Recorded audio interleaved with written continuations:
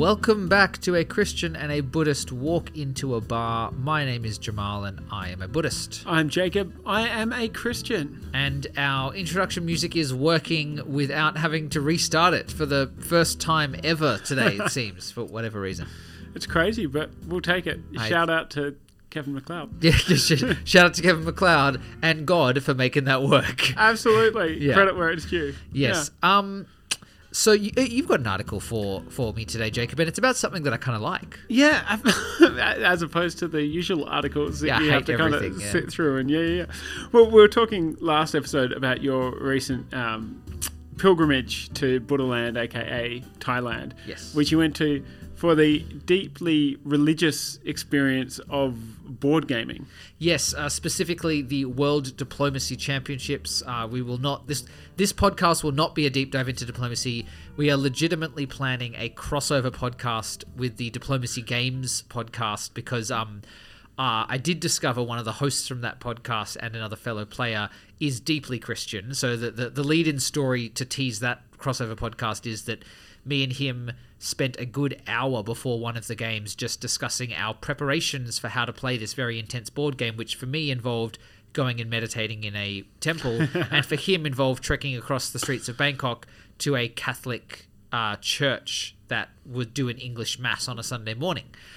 So that there are many connections we will make there, but we'll tease that. If you want more details about that, then you can find Christian Buddhist Bar on Facebook, and something about that will be there at some point. At some point. Subscribe, guys. Like and subscribe. Yeah. But no. So we'll float that's in the works, but probably a little while away. So now we're no longer allowed to mention the word diplomacy for the rest Correct. of the podcast. We're done. But would you say that board games are a spiritual experience, Jamal?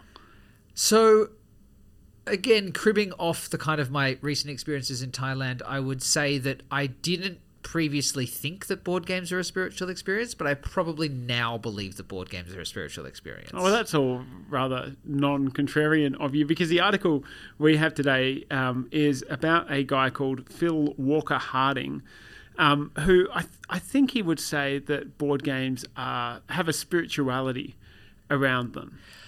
I would absolutely say that board games are definitely reflective of life, and life is deeply spiritual. There we go. Excellent. Podcast over. We're all in furious There's agreement. your link. But tell me about Phil. So Phil Walker Harding is a Anglican minister, I think, part-time, and part-time board game designer in Sydney. Okay. And if you've ever played the game Sushi Go, I learnt the game Sushi Go this year. I like it a lot. It's definitely become one of my, like, if we have a party and we want a warm-up game that's like kind of casual, it's definitely on the top of that list. And so this was designed by a guy. I think the story goes that he designed it while he was at seminary training for Christian ministry, and he says that he gets asked all the time, "Are you going to make a Christian board game? Like, is there going to be a Christian version of Sushi Go?" Sushi Go. Yeah. Because there are a bunch of other, like there's the Settlers of Canaan rather than Settlers of Canaan, right? Because that game doesn't have problematic themes enough as it is. and well, wait for it. Problematic themes. There's Bibleopoly, where instead of passing go, you pass in the beginning. I've not played that or even seen it. I feel like the Bible version of Monopoly needs to be some kind of Pentecostal prosperity gospel game instead of that. There's something in that. I've played a game that someone made that, I wish I could remember the name of it, but you had to balance having a faithful church or a big church, and kind of at the end, everyone went to heaven anyway. So. You've also told me about the game that is a kind of intense game based on the Reformation. That's like just trying to play out the history of the Reformation, which to me is more of a history game, but I'm sure has lots of religious themes in it. If burning books is a religious theme, it has religious. It definitely takes you into kind of the history of that 16th century moment. Yeah, definitely. Nice. But see, that I think is kind of almost so that's a game called Here I Stand, which is an epic 6 or 8 hour, meta strategy game. So if you're serious. If you have heard of Twilight Struggle, let alone played it, then you're eligible for Here I Stand.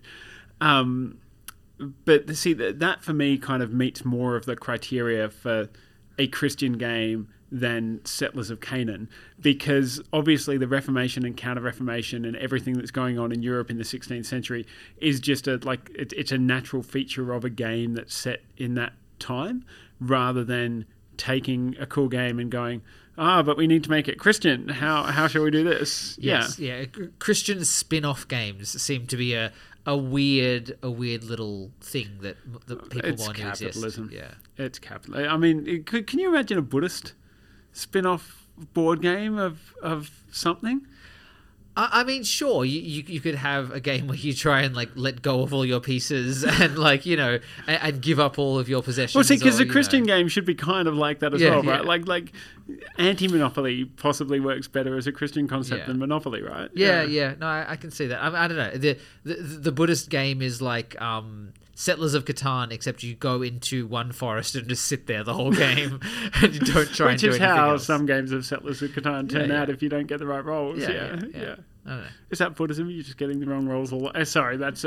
I'm absolutely sure that there is a game that's based on reincarnation and on the game of life, but it loops around again, and you just that right there is a Buddhist game. It's the game of life, but as soon as you end it, you then go back to the start and have to play the whole thing again. There you go. We've invented a Buddhist board game. Excellent. Well done. Okay, so let's talk about Sushi Go. Let's talk about this.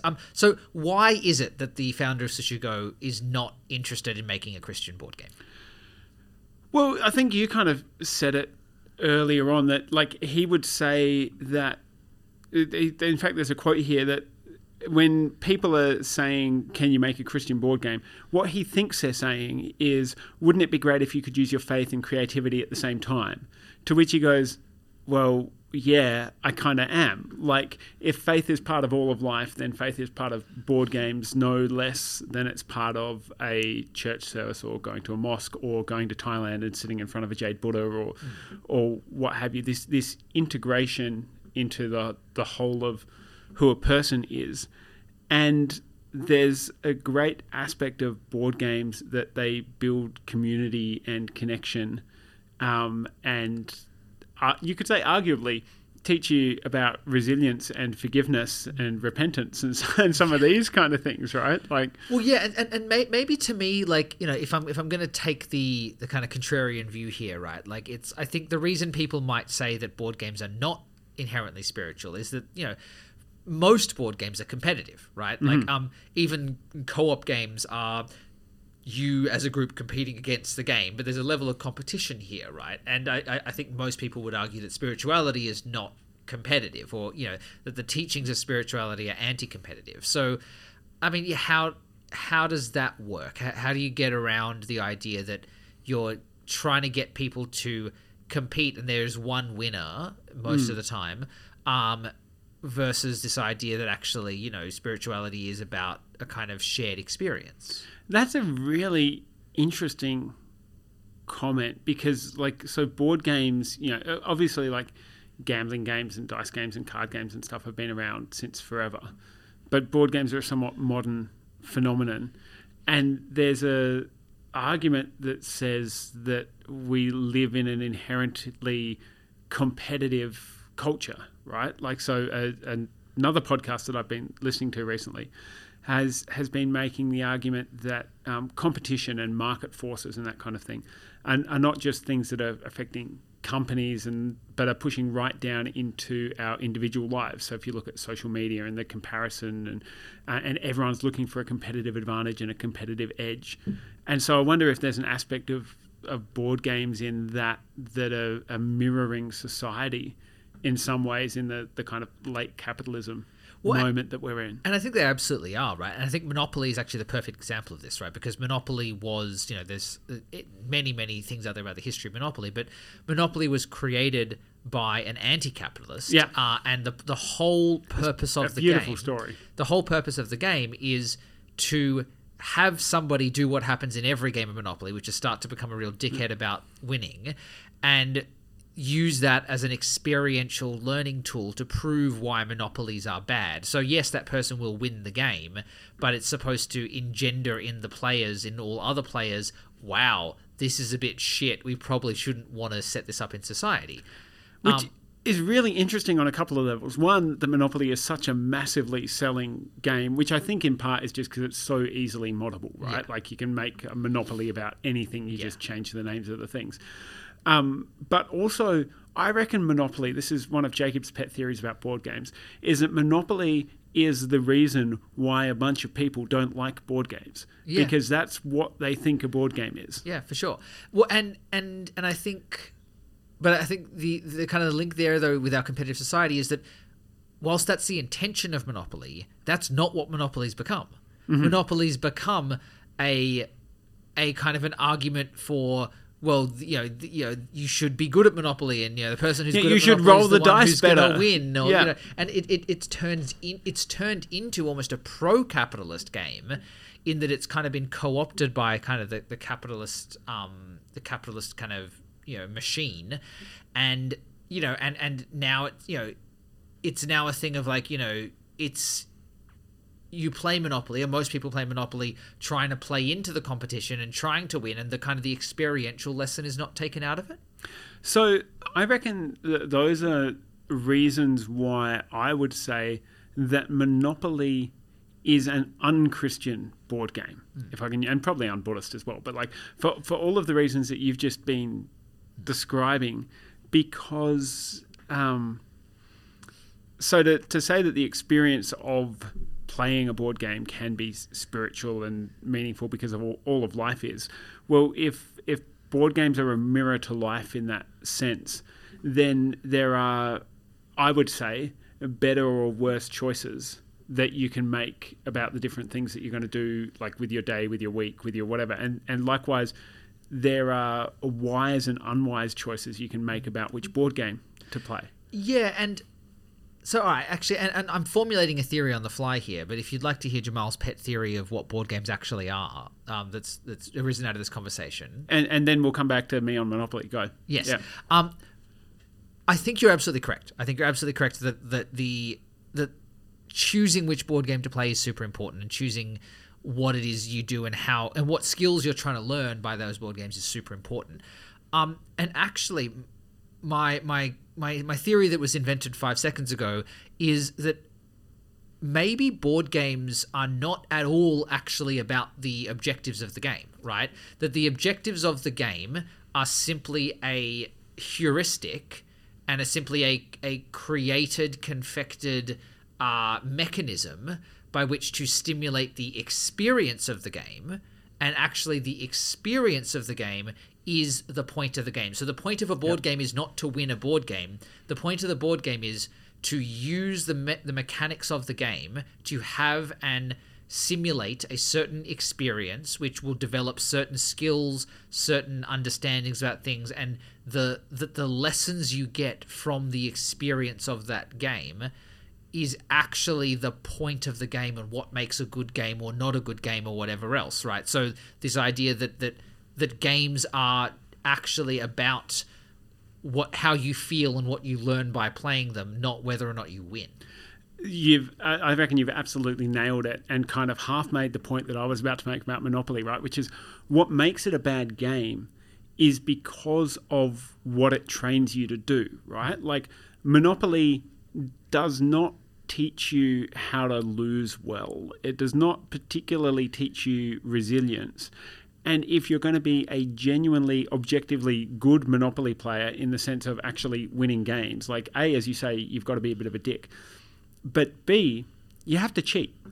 Like, there is no way to consistently win the game of Monopoly without cheating, so far as I'm aware of. Christopher Pyne famously admitted, that Australian politician, that he cheats in Monopoly games with his kids, which I thought was an interesting confession. Well, but again, I mean, to use my theory a little bit here, I don't think the point of the Monopoly game is to be good at Monopoly, though. Like, so Monopoly is not a game where what the game is about is actually about learning how to win, right? So the point of the Monopoly game is the experience of losing, right? Yeah. And it's the lesson you get about life that says, hey, this is what capitalism turns people into. It's a cautionary tale, right? Yeah, but we just refuse to learn. Correct. In right? that So instance. I think everyone's playing Monopoly wrong, right? Yeah. But yeah, I mean, and if you look at the game design, that was the intent. And I think actually Monopoly, if played correctly, is a good game, but it's not a good game for the winner. It's actually a good game for the losers because it's a cautionary tale about the world. Mm-hmm. And actually, like reading a good book that would tell you a cautionary tale about capitalism, Monopoly is just putting you in that scenario so you can physically and emotionally and making you feel all the emotions. Experience what that is, right? So because losing Monopoly is brutal compared to losing any other game except for the one that shall not be mentioned on this podcast. We're probably going to go there. Let's be honest. But yeah, and I think everyone who says they hate Monopoly, what I would probably respond to that is go, cool. So you hate capitalism. Mm-hmm. Right? And actually that's the point of the game there, right? Which is actually a kind of a play out of this scenario and a safe space to play that out. Yeah, no, that's a really good call. And to tie into the other thing that you were saying though, is that like you can't be, because of the chance factor in Monopoly, because it's so high, you can't get good at Monopoly in the same way as you can't get good at Snakes and Ladders. And maybe Snakes and Ladders actually teaches you a similar ladder. Snakes and Ladders is a Buddhist game. Legitimately, it is invented as a Buddhist seriously? game. Yeah, Snakes and Ladders is invented in India, and maybe it's a Hindu game more than a Buddhist game. That's why you always go back to the beginning after you... Correct, yeah. But that's it, right? That actually it's supposed to be this whole thing about just proving to you that everything in life is kind of just chance, that whether you go up or whether you go down, and progressing through the kind of the circle of birth and death is all just a big lot of chance. So that's kind of the point of Snakes and Ladders. Which is interesting then that no one over 5 plays it. But yeah, we'll dig into that another time. Yeah. But yeah, there's no way to you can't get better at Snakes and Ladders. Yeah. Which is perhaps an argument against seeking enlightenment, but we'll say that for another day. And you can't get better at Monopoly, but you can get better at chess. Yes. And so this is... if anyone's read the Patrick Rothfuss books, whatever his trilogy is called, that we've all been waiting for the last one for a decade, The Name of the Wind is the first one. Yeah, okay. He has this game in there which is called Tack. And the object of Tack is not to win the game of Tack, it's to play a beautiful game. That's the objective of the game. And chess can be like this sometimes as well, right? Like that the object is not necessarily to win, but the object is to get better at chess.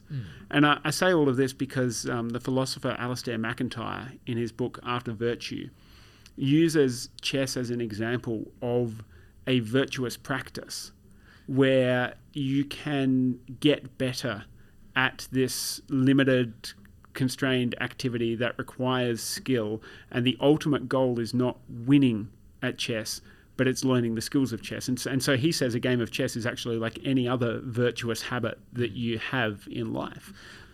To go down the literature path, it reminds me a lot of Hermann Hesse's The Glass Bead game, which if you haven't read it, absolutely recommend.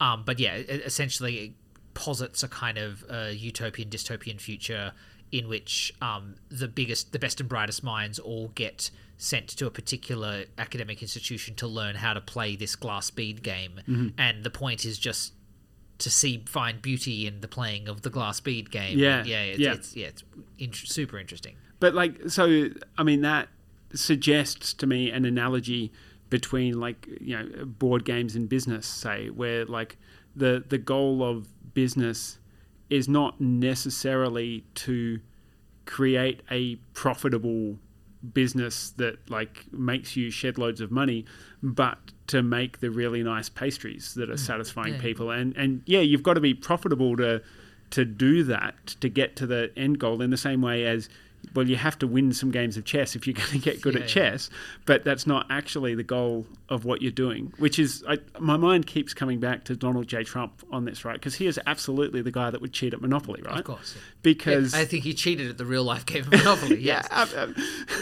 Absolutely. And so... that's not learning the lesson of the board game, right? That's when winning becomes the ultimate thing rather than...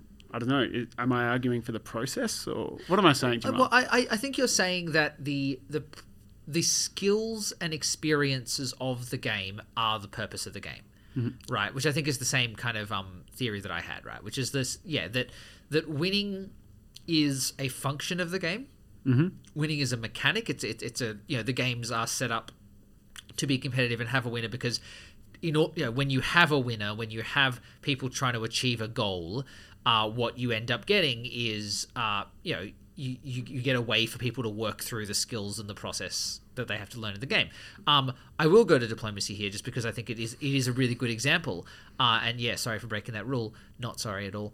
But like, diplomacy is known as the game that ruins friendships, right? It's known as a game that... It's a brutal game to lose. Yeah, it's a brutal game to lose, except for the fact that the lesson of diplomacy is actually to learn how to play in the way that isn't like that. So, it's this thing where, it's a zero-sum game, so often what happens is people go for a kind of betrayal mechanic where they backstab their allies, where they turn on their friends, where they're doing something just in order to get some advantage in the game. But actually what you learn through lots of high-level play is that that's actually not the way to play. And as a friend of mine once said, it's a game that's about how do you build trust in a fundamentally untrustworthy environment, right? And actually the purpose of the game is to learn how to genuinely connect with people and work towards shared goals and actually build trust with people.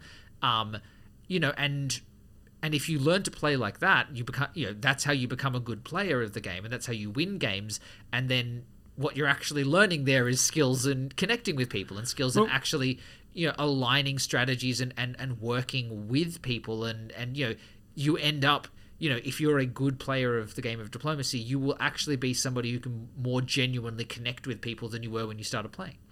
And that holds, I think, as well for another whole genre of board game that's taking off at the moment, which is legacy games, which kind of counter some of the dangers of the competitiveness that you were talking about before, Jamal, because you're having to play repeated games with the same people, which, as any economist will tell you, means that you can't just be a dick to them in game one, because that's going to have consequences for you in game five. That's game theory, right? Yeah, exactly right. The aptly named game theory.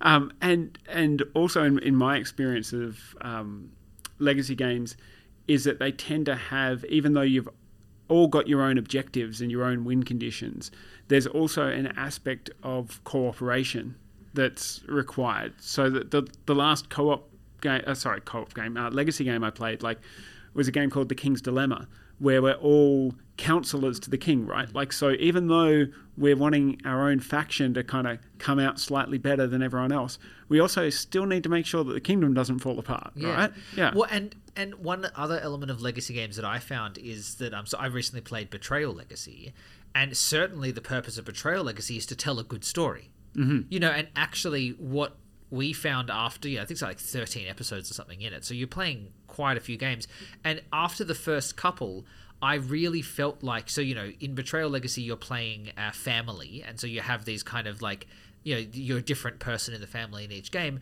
but I found pretty quickly that people were leaning into the stories they were telling. And so playing the characters. Exactly. And people started playing the characters and making moves based on what their characters or their family histories would tell them to do that weren't inherently the best moves to make, but it made the story better, right? It made the story and the narrative better, and I found that people very quickly cottoned on to that was the purpose of the game, that what we're trying to do here is actually tell a really fun and interesting story and be part of that story rather than just win every time at all costs. And that ties into a couple of great quotes from Phil Walker Harding in this article.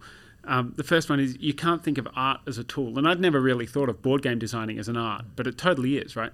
And he says, how can I paint a painting or force this concept into a painting or a song or a game? That's generally not how you come up with good art. It comes out of who you are.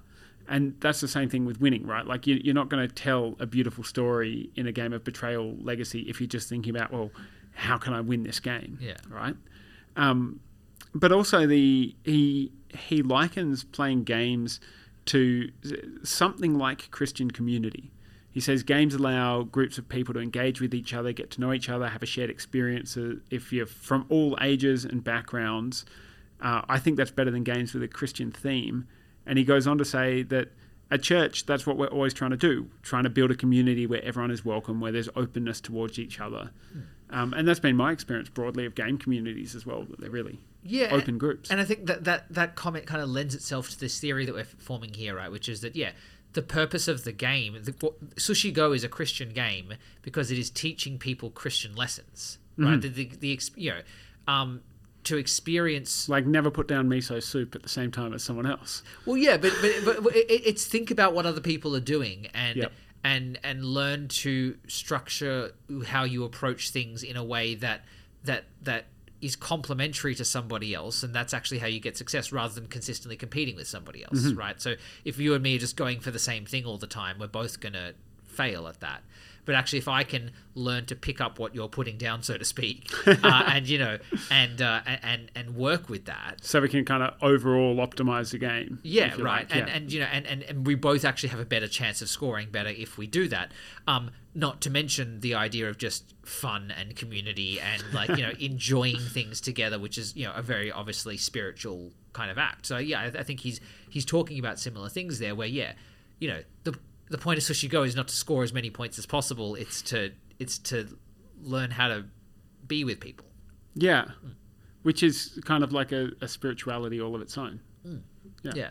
I find it interesting. Actually, there's an interesting comparison here. I maybe want to draw in the kind of the resurgence of D&D. Yeah, okay, go on. So D&D... I've never played D&D. I really feel like I should have. I know. You would be... I mean, look, if I didn't already have a D&D group, I would say we should work out something. But also, I do too many things in my life with you now. I understand. I understand. Don't get me wrong. My wife has to see me sometimes. I continue to want to do more things in my life with you. But yeah, they probably should have other friends as well. But yeah, so... For those who don't know, Dungeons and Dragons, obviously a famous game that was kind of rose in popularity in the late 70s, early 80s. Kind of seen by a bunch of people as like evil and sinister for a while. Associated with the Satanic Panic. Absolutely. Yeah. There's a whole episode there in Dungeons and Dragons and the Satanic Panic and all of that. And kind of went away for a little bit. And then, in recent years, I don't know, maybe the past 5 years, I feel like, has had a pretty popular resurgence. And, we're in Canberra, so we're all kind of slightly nerdy, board gamey types here. But certainly, I would say at least 40% of people that I would randomly talk to about, what do you do outside of work, have a D&D thing that is somewhat adjacent to that. So lots of people are playing it now, and it's kind of had a pretty massive comeback. And I don't know. I wonder whether the comeback of D&D is a little bit like that. Whereas D&D is an interesting game where there are obviously win conditions, right? There are mechanics, and people get very invested in their characters and whatever else. Sure. But also, it is almost a never-ending story kind of thing, right? Like, it's a game where and it's all about the story arc, right? It's absolutely about the story arc, and you have a dungeon master who's normally a friend of yours who's playing the storyteller, but also trying to kill you all, right? And trying to put in place challenges where a good D&D game is not one where every character lives throughout the whole story. Like, there is a need for things to be hard enough that you do lose sometimes. You can't just win everything, right? And so people min-max, and people do character builds that are trying to cheat the system, right, and whatever else. But which is the whole DM's job then, to work against that, right? Build a better system. Exactly, right? Yeah, and it's that thing where it's like, there's fun and success in doing that, but also there is absolutely a thing here of going, actually, what do you lean into here? And again, leaning into the story is big, and the lessons of D&D and the kind of I had a friend once who told me that if they're ever hiring for a data scientist job, they will automatically hire anyone who plays D&D because it shows a level of creativity that you don't often find in data scientists. So the data scientists that play D&D are the ones. If you're a data scientist listening to this, we love you anyway. But But you can kind of find the people that are a little bit more social and creative and all of those kinds of things. Which has a different kind of lens to it in that role. Yeah. So and that's the thing. I think learning how to be social and learning how to interact and all that is a really big thing with D&D, and there's lots of people and many podcasts out there that talk about how D&D has changed people's lives in that way through the skills they learn, not through I got my character to level 50 and then killed a big dragon, Yeah. Do you have thoughts? I mean, like, like as somebody that hasn't played D&D, like, do you kind of get that? Oh, absolutely, I get that. Like I said, I'm not sure how I've managed to not play D&D all this time. Yeah. And it's, like you say, kind of true enough of other board games in general. And maybe just to go back to Monopoly for a moment, like one of the challenges with Monopoly is that, because it's trying to teach you about the evils of capitalism, it doesn't let you lose nicely, whereas a lot of other games kind of give you more of a soft fall. There's more opportunities for empathy and this kind of stuff. Yeah, like Sushi Go. Yeah, like Sushi Go. And that segue lets me just bring in this quote from Phil Walker Harding, which I love. Someone asked me if I could create a Christian version of Sushi Go, but I wasn't aware that eating sushi was not Christian.